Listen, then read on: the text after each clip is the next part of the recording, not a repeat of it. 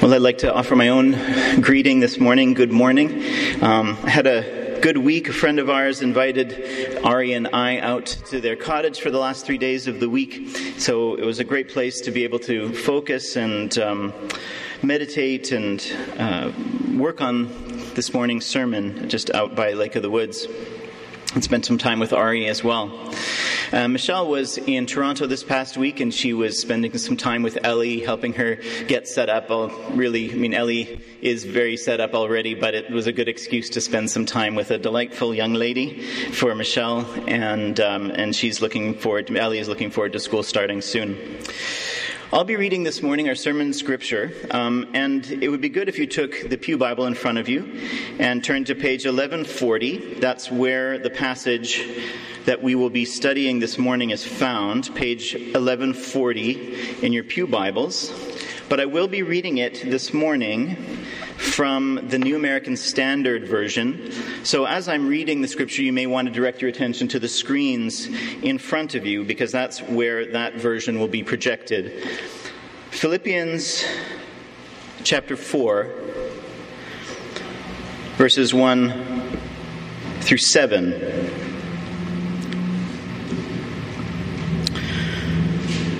Therefore, my beloved brethren, whom I long to see, my joy and crown, in this way stand firm in the Lord, my beloved. I urge Euodia and I urge Syntyche to live in harmony in the Lord.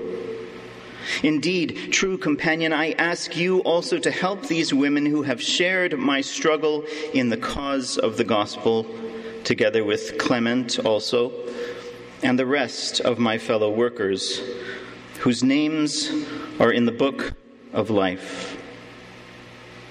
Rejoice in the Lord always. Again, I will say, rejoice. Let your gentle spirit be known to all men. The Lord is near. Be anxious for nothing, but in everything, by prayer and supplication, with thanksgiving, let your requests be made known to God. And the peace of God, which surpasses all comprehension, will guard your hearts and your minds in Christ Jesus. Let's pray together.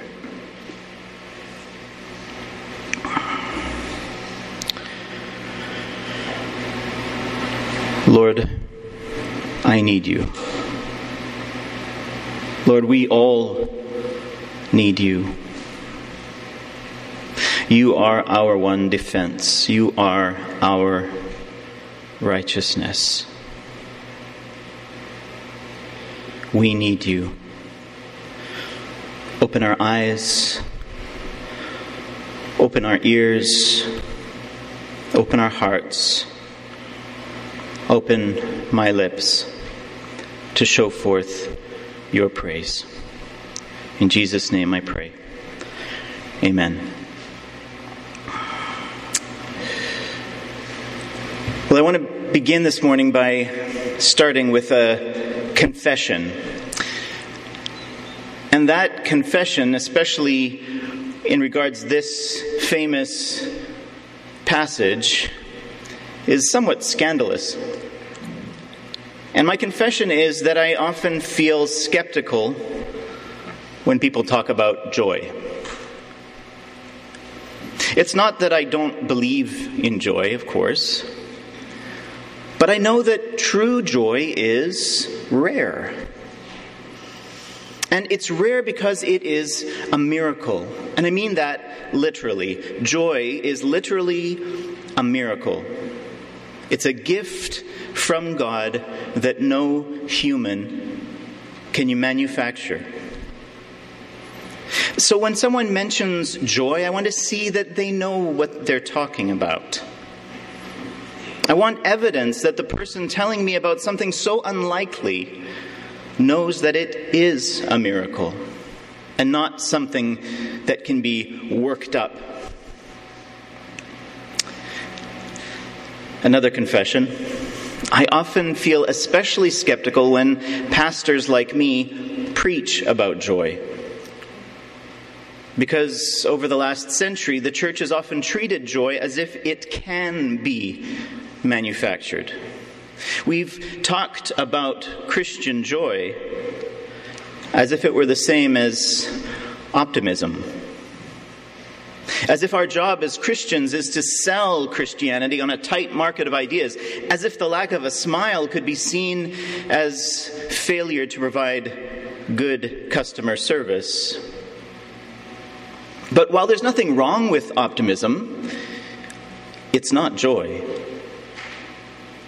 And though in our culture an optimistic outlook might seem to us to be the best or the most successful outlook, it's not always the most honest outlook. Nor is it the most biblical, especially considering that the Bible spends a lot more time warning us than it does encouraging us. That's one of the reasons why people have trouble reading the Bible, isn't it? God inspired the men who wrote the Bible to use far more of that precious papyrus, accentuating the negative and affirming the positive.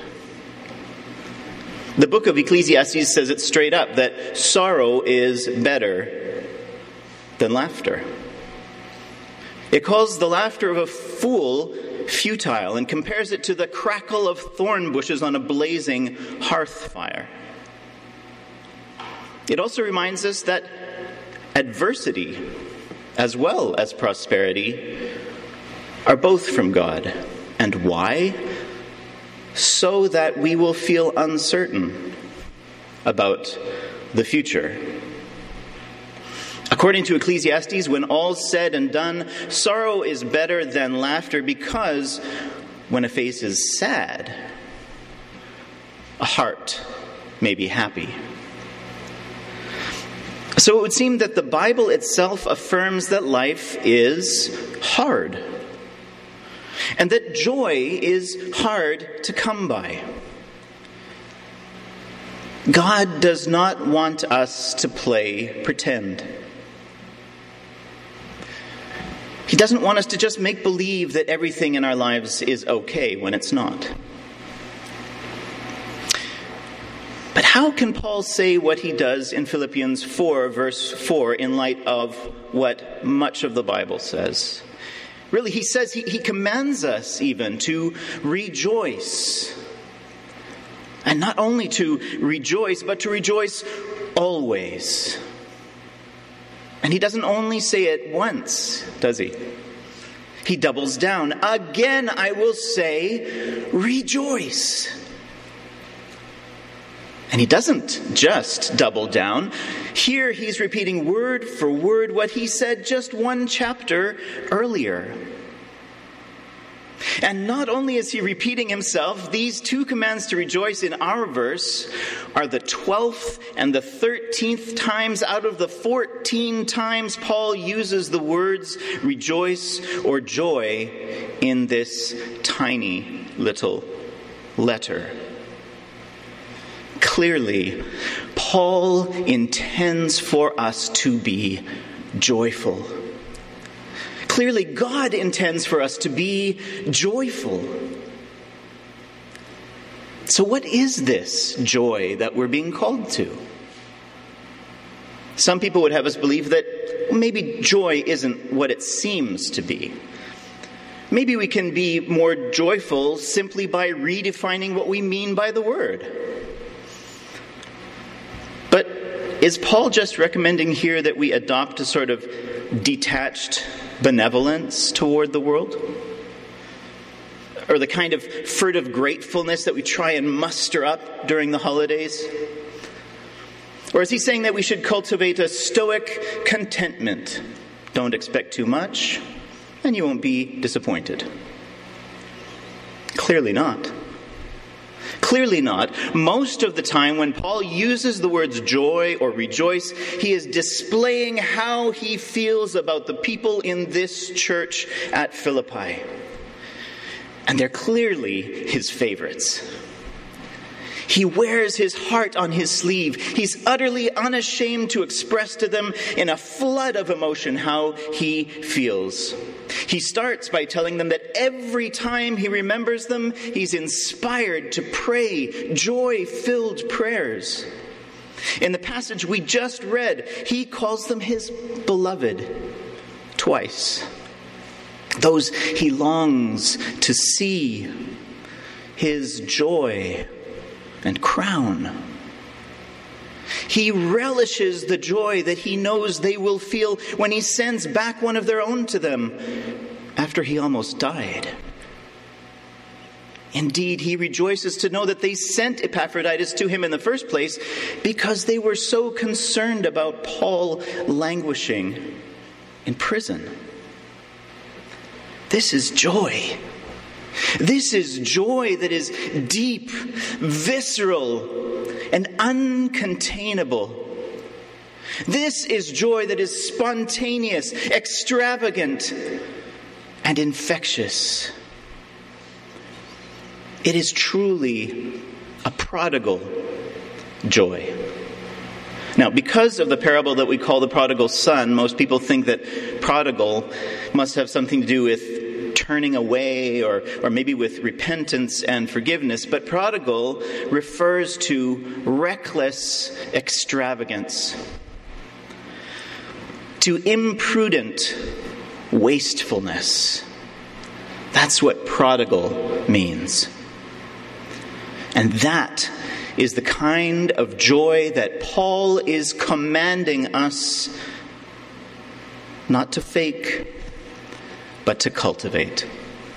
Not to manufacture, but to pursue. If you still had any illusions that Paul is telling us to do something that we can achieve on our own steam, I hope that this definition of joy puts those to rest.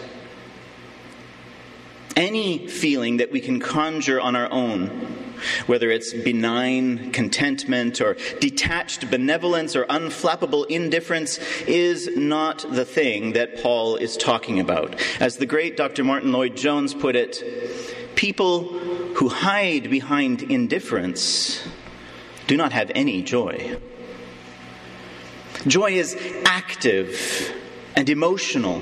Joy does not curb us. There's power and life in it. It is a spirit of exultation. Rejoice. That is surely active and positive. But even farther off the mark is to force behavior that doesn't reflect how you feel. Paul's not commanding us to be insincere. This is not about being a religious super salesman.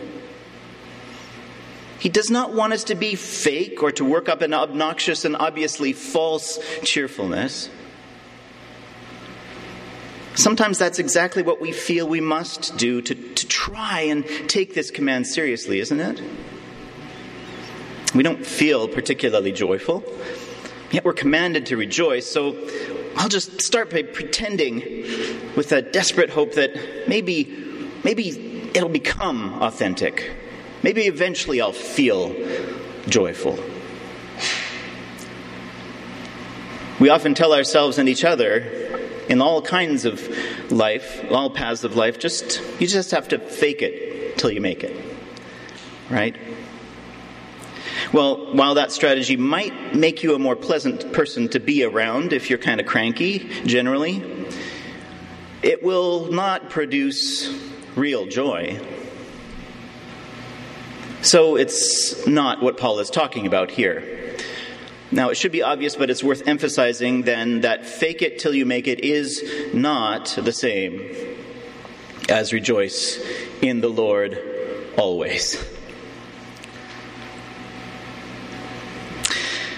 So if the kinds of genuine positive feelings that we're able to produce on our own are not joy, and a show of frantic positivity is not joy, How can we consciously and conscientiously obey the clear command that we find here in Scripture?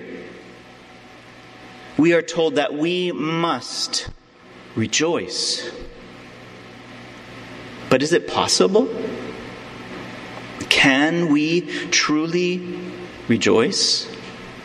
Yes. Because joy is not something you put out or something you put on. Joy is someone you pursue. Joy is not something you put out or put on. He is someone that you pursue, who you pursue. The command is not simply to rejoice generically. It's not some moralistic crack of the whip to just chin up and be happy. The command is to rejoice in the Lord. And Paul seems to recognize how unlikely it is that this command will be understood, let alone embraced. He hears how ridiculous such a command sounds, given what the Philippians were going through. Obviously he does, because he immediately repeats himself. Rejoice in the Lord always. No, really, I really do mean it. So I will say it again, rejoice. As we saw earlier, Paul overflows with spontaneous joy as he thinks about the people that he feels genuine affection for. Now, we all do this, don't we? When you think about someone that you really love, someone that you're in love with, you don't have to work up a sense of joy. So this is the secret to Paul's never-ending joy, that he is most strongly attached to his Lord Jesus Christ. His joy is always deep, always genuine, because his love for Christ is so deep and so genuine. He is able to rejoice in the Lord always because the Lord is always with him. And Paul is always thinking on him. But throughout this letter, Paul also drops many strong hints that he knew that all was not well in the church at Philippi. Some situation was weighing them down that was on top of the poverty and the persecution that they always had to deal with. Just before that command to rejoice, Paul finally brings it out into the open, naming the two prominent women at the center of the conflict. Now, we'd love to know more about Euodia and Syntyche. Who did and said what to whom? Who was at fault? Who needed to humble themselves and admit that they were wrong?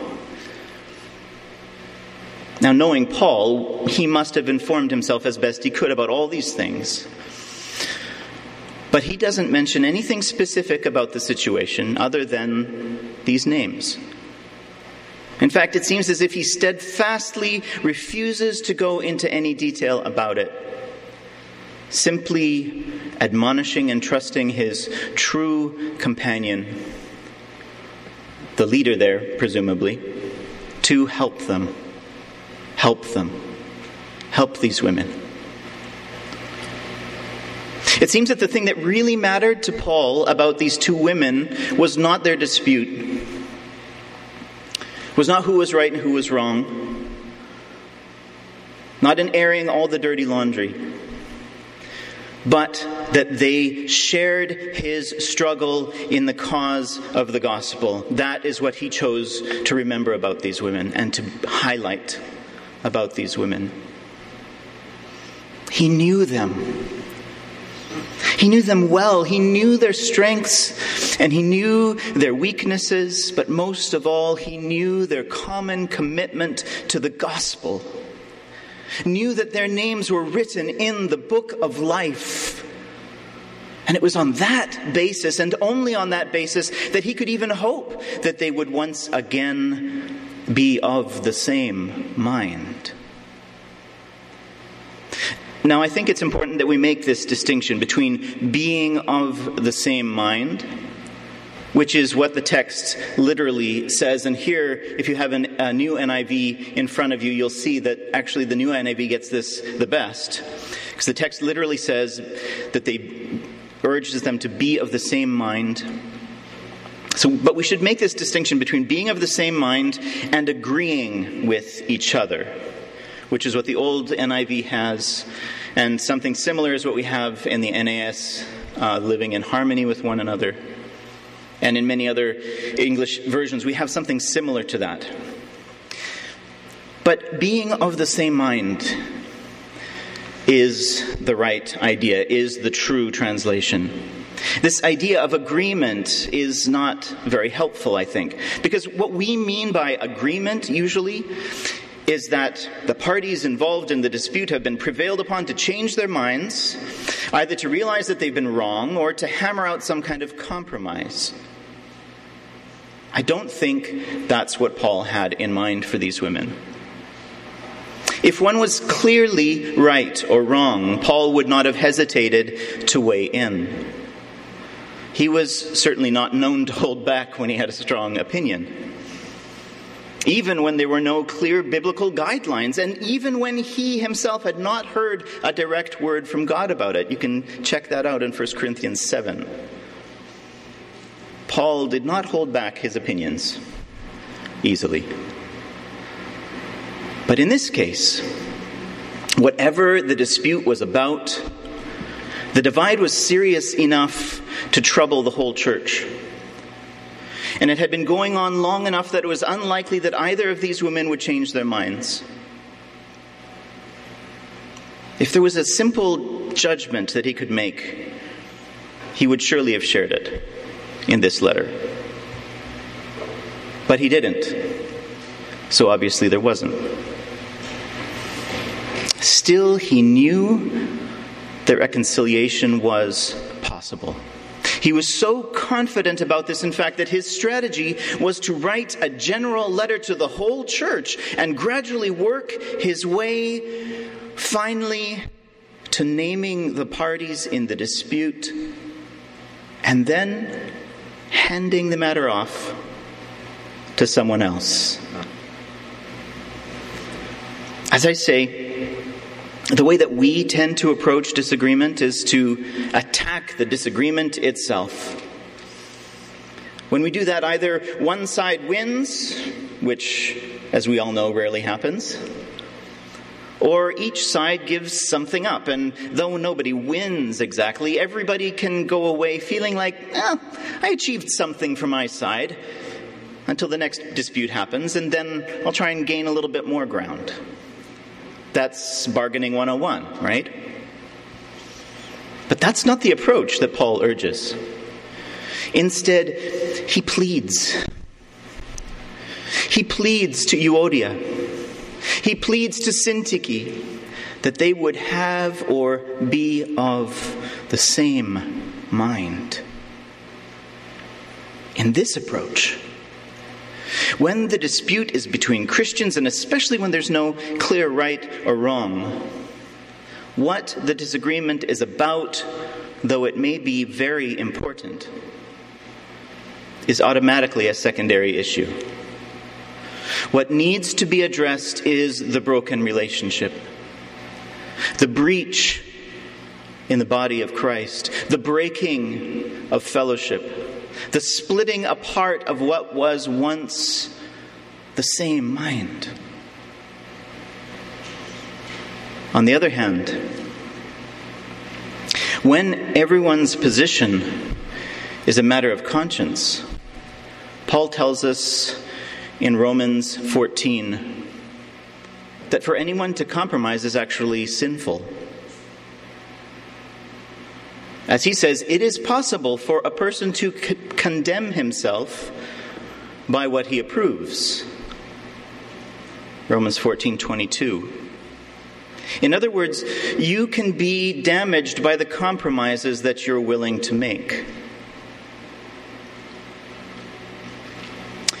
It's a hard one to wrap your mind around, and I'd encourage you to read Romans 14 later on and think about that for a while. But from that chapter and from many other places, we can confidently say that Paul didn't and the Bible doesn't expect all Christians to agree about everything. But Paul obviously does expect, and the Bible clearly demands, that Christians be of the same mind. But it's not the mind of one or the other parties to the dispute. The mind we are to share is the very mind of Christ. This is why Paul introduces the matter of the dispute in verse 1 by telling the Philippians that they must in this way stand firm in the Lord. That is to say, we stand or fall based on how well we stand in the Lord Jesus. And he was gently warning them that they were now in danger of falling because they were not of the same mind. They had allowed the details of their dispute to stand in the way of the sharing of the mind of Christ. So the solution that he commands, the help that he requests, the reconciliation that he urges between these two dear partners in the gospel starts with rejoicing.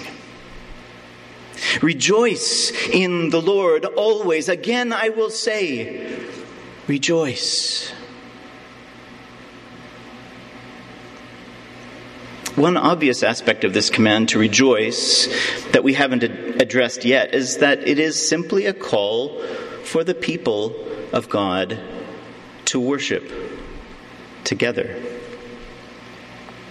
And this is probably one of the hardest things to do when you feel at odds with another Christian. However, no matter how hard you may find it, clearly Paul's expectation, truly God's own command, is that you praise the Lord together with the people of God. Whatever else rejoice in the Lord may mean, it is not an instruction for you to put some headphones in your ears and have your own private jam with Jesus. To cloister yourself in a closet of prayer and devotion, as good as those things are. Rejoice is plural. In other words, whatever our beefs, whatever we've experienced, we're called to worship together. To sit, to stand, to sing alongside those who we may find it exceedingly difficult to be around. Paul insisted on this even from his place of enforced semi-isolation. Remember, where did Paul write this letter from? He's sitting in prison. Remember how his circumstances prevented him from leading the church in the way that he would prefer. Remember that in the first chapter he told them about selfish preachers whose motivation to preach was envy and strife, whose sole intention in preaching Christ was to cause Paul distress in his imprisonment. Still, he insists that what matters most of all is that Christ is proclaimed. He accepts his circumstances as being from the hand of God himself, and given that fact, it doesn't matter to him whether even the preaching of Christ is in pretense or in truth. In this, he says, I will rejoice. This is astonishing. And he certainly expects it to astonish the Philippians, since he emphasizes there in that first chapter as well, just as in our passage, in this I will rejoice. Yes, believe it or not, I will rejoice. Rejoice in the Lord always. That's the first part of Paul's plan of reconciliation. But Paul doesn't stop there. And though this first command is impossible apart from Christ, obeying the next one is even harder. And it might not appear that way to you, since in the New American Standard Version, verse 5 is just, "Let your gentle spirit be known to all men." Let your gentle spirit be known to all men. No problem, we think. A gentle spirit, that's something I can handle.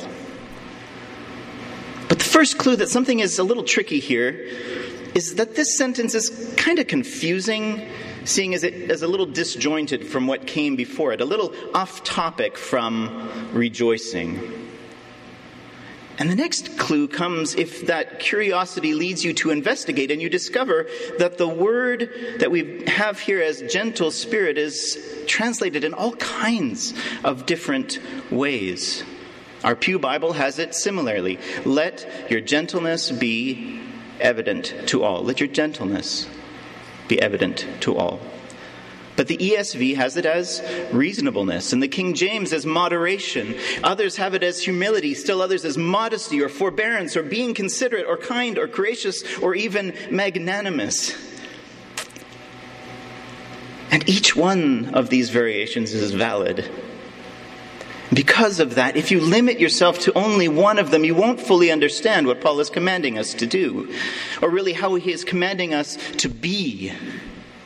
The Greek word here is epieikes, and obviously there's a lot in it. Truly, it's more than a word. It's a whole idea, a way of being, obviously a selfless way of being. In particular, it's a selfless way of being when you're facing opposition.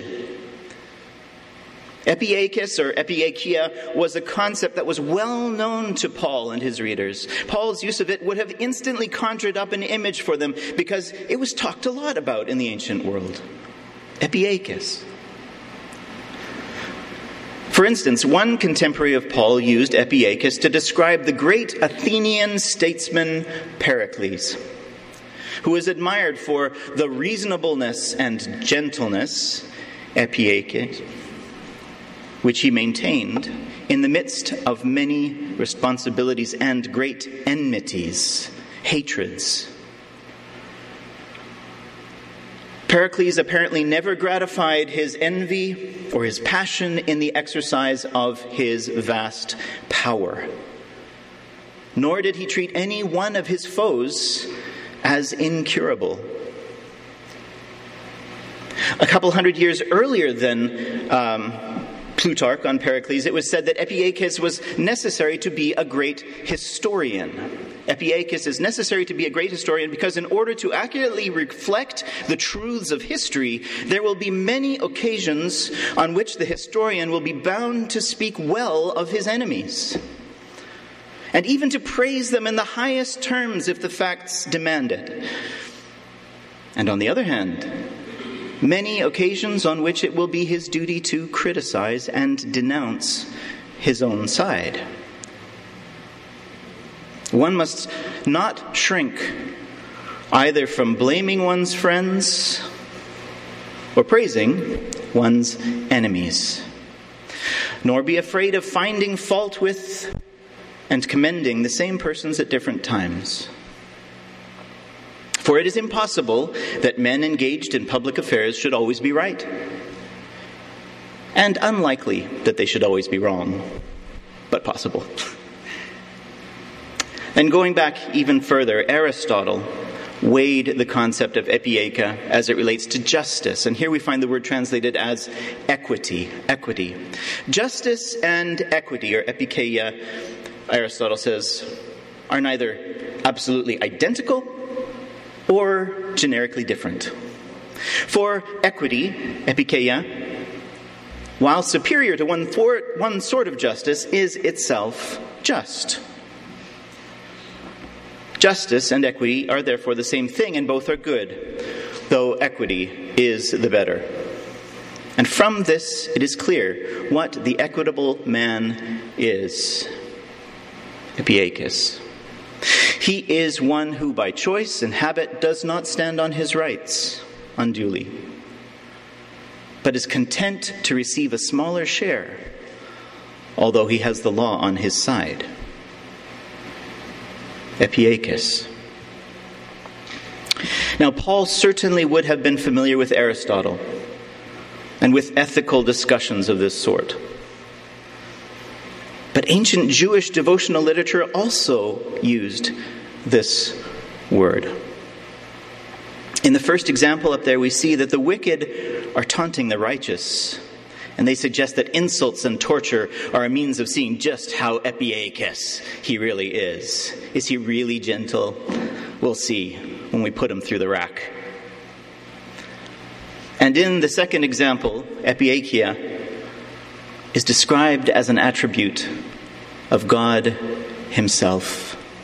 You're sovereign in strength, but you judge with mildness, epiakia. So it's not surprising that Peter, James, and Paul all also use this word. For James, epiakis is one aspect of the wisdom that comes from heaven.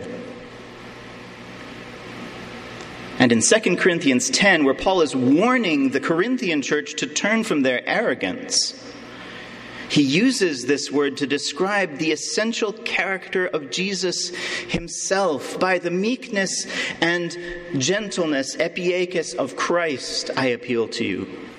And he identifies this very forceful appeal with Jesus' own gentleness, Jesus' own selflessness. So it should now be really clear why Paul would say in Philippians 4, verse 5, "Let your epiakis be known to all men." Your reasonableness, your modesty, your gentleness. This word, this concept is something that Jesus himself embodies in all its fullness. It is what he alone can give. It is no less supernatural than true joy is. To be of the same mind, as Paul urges Euodia and Syntyche, is essential. And it is impossible without Jesus. Both of the means that Paul suggests here to achieve that unity of mind can only come in an authentic way, in a full way, through Jesus himself by his Spirit. Christians can indeed disagree without sinning, without their disagreements tearing apart the church, but only if they're filled with the joy of Jesus, only if they're as selfless as Jesus, only if they have the mind of Jesus. And so we come to the final phrase of verse 5, and it's both a stirring encouragement and a sober warning. The Lord is near. Literally, the Lord is at hand. The Lord is close to the brokenhearted, yes.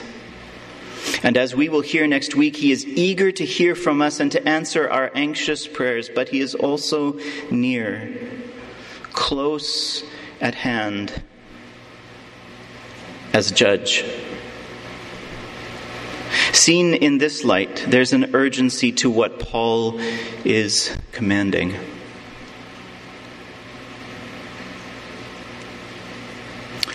Rejoice in the Lord always. Again, I will say, rejoice is not an exhortation to keep things light and airy. Let your gentle spirit be known to all, your epiakis, your sweet reasonableness, your kindness, your selflessness. Let it be obvious to all, because that all includes the Lord, the judge, who sees all that you do, who hears all that you say, who knows all that you think, who suffers from the malice that you harbor in your own heart.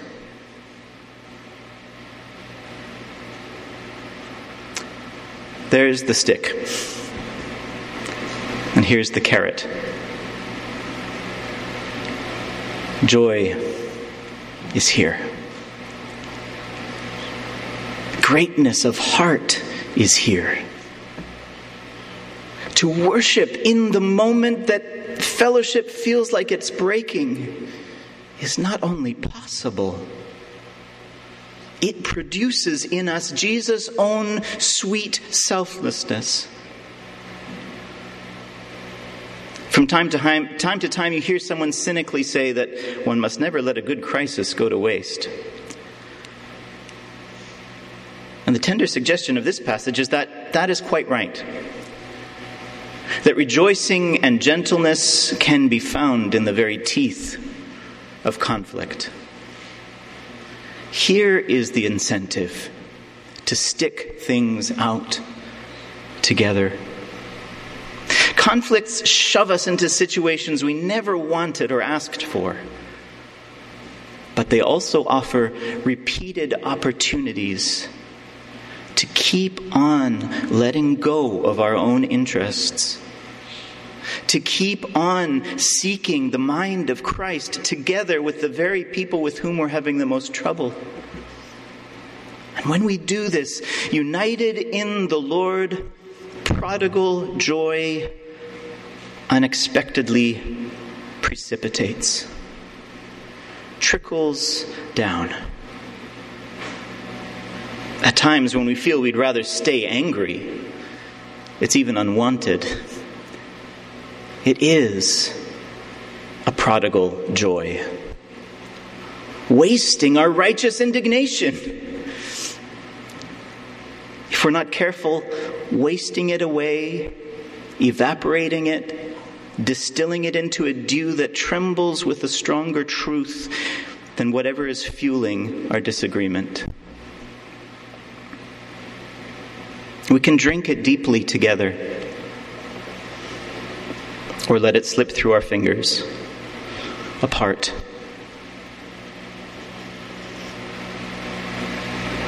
When we can see conflict as simply an opportunity for God to work in us through our fellowship, when we do this committing to stand shoulder to shoulder, standing firm in the Lord, standing firm in one spirit, with one soul striving together for the faith of the gospel, being of the same mind, maintaining the same love, united, intent on one purpose. This vulnerable great-heartedness, this epiakis, always content to receive less than its share, rises with joy rather than with dread to see the Lord standing at the door, knocking. Now, if you always think of that reference from Revelation 3 as an invitation to those who do not yet know Christ, I suggest you read it again. It is a rebuke to a church that won't admit to its precarious position.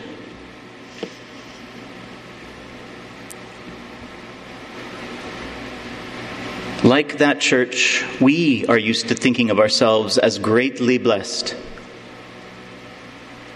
But again, in the spirit of not letting a good crisis go to waste, times of conflict ought to provoke hard questions in each of us, in me, first of all. Rejoice in the Lord always? How much of this joy in Jesus that Paul is talking about do I seek? How much of it do I know? Or when was the last time I really let go on a Sunday morning alongside people who make me feel uncomfortable? Let your gentle spirit be known to all. Can I even detect any greatness of heart in myself? Let alone, can others see it? And even if so, is any of my self-diagnosed magnanimity on display when I'm around someone who bothers me and I think they ought to know about it? Be of the same mind in the Lord. How much faith do I really have that Jesus can and will unite my mind together with the minds of the rest of his people, with all our differences, inside of his own mind? And if I'm completely honest, how much do I even want to be stuck with them?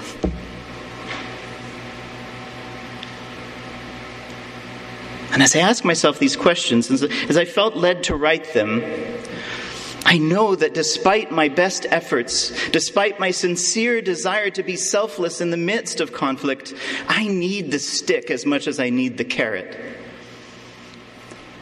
I need the judge to goad me to rejoice in him, whatever my circumstances. I need him to humble me because I am so quick to try and display the superiority of my position.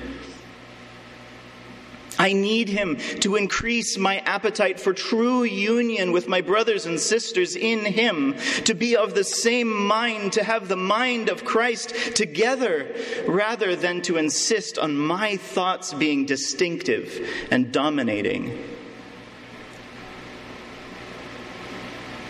This hurts. Joy hurts. At the beginning of our time together, I talked about my skepticism when others speak lightly of joy. And this is the reason.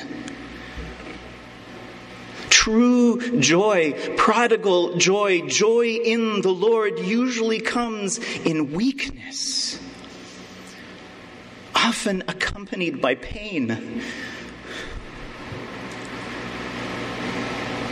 It takes loss to gain the mind of Christ. A loss of self-possession. A loss of self-righteousness.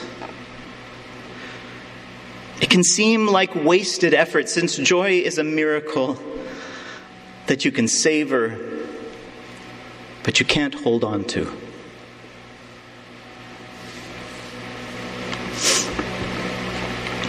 First Peter 4:13 says, "Rejoice that you participate in the sufferings of Christ,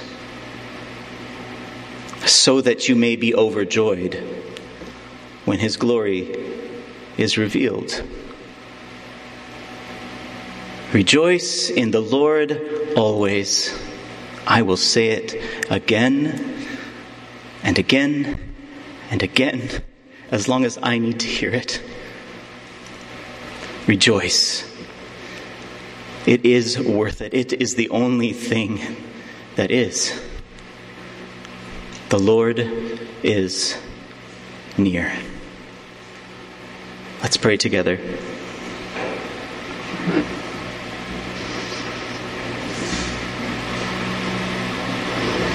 Thank you, Lord,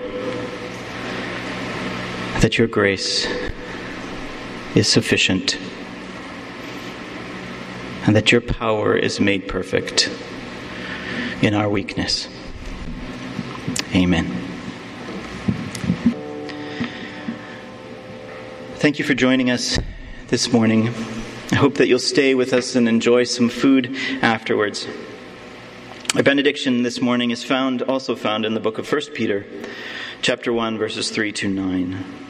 Blessed be the God and Father of our Lord Jesus Christ, who according to his great mercy has caused us to be born again to a living hope through the resurrection of Jesus Christ from the dead, to obtain an inheritance which is imperishable and undefiled and will not fade away, reserved in heaven for you who are protected by the power of God through faith for a salvation ready to be revealed in the last time. In this you greatly rejoice, even though now for a little while, if necessary, you have been distressed by various trials, so that the proof of your faith, being more precious than gold which is perishable, even though tested by fire, may be found to result in praise and glory and honor at the revelation of Jesus Christ. And though you have not seen him, you love him.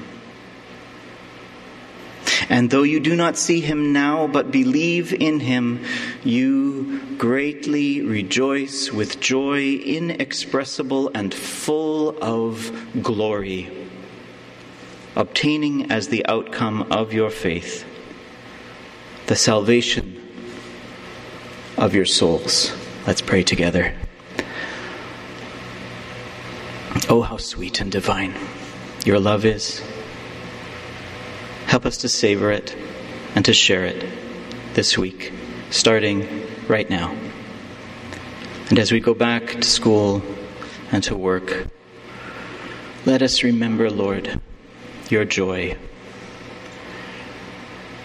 The joy that we have because of your Son, Jesus.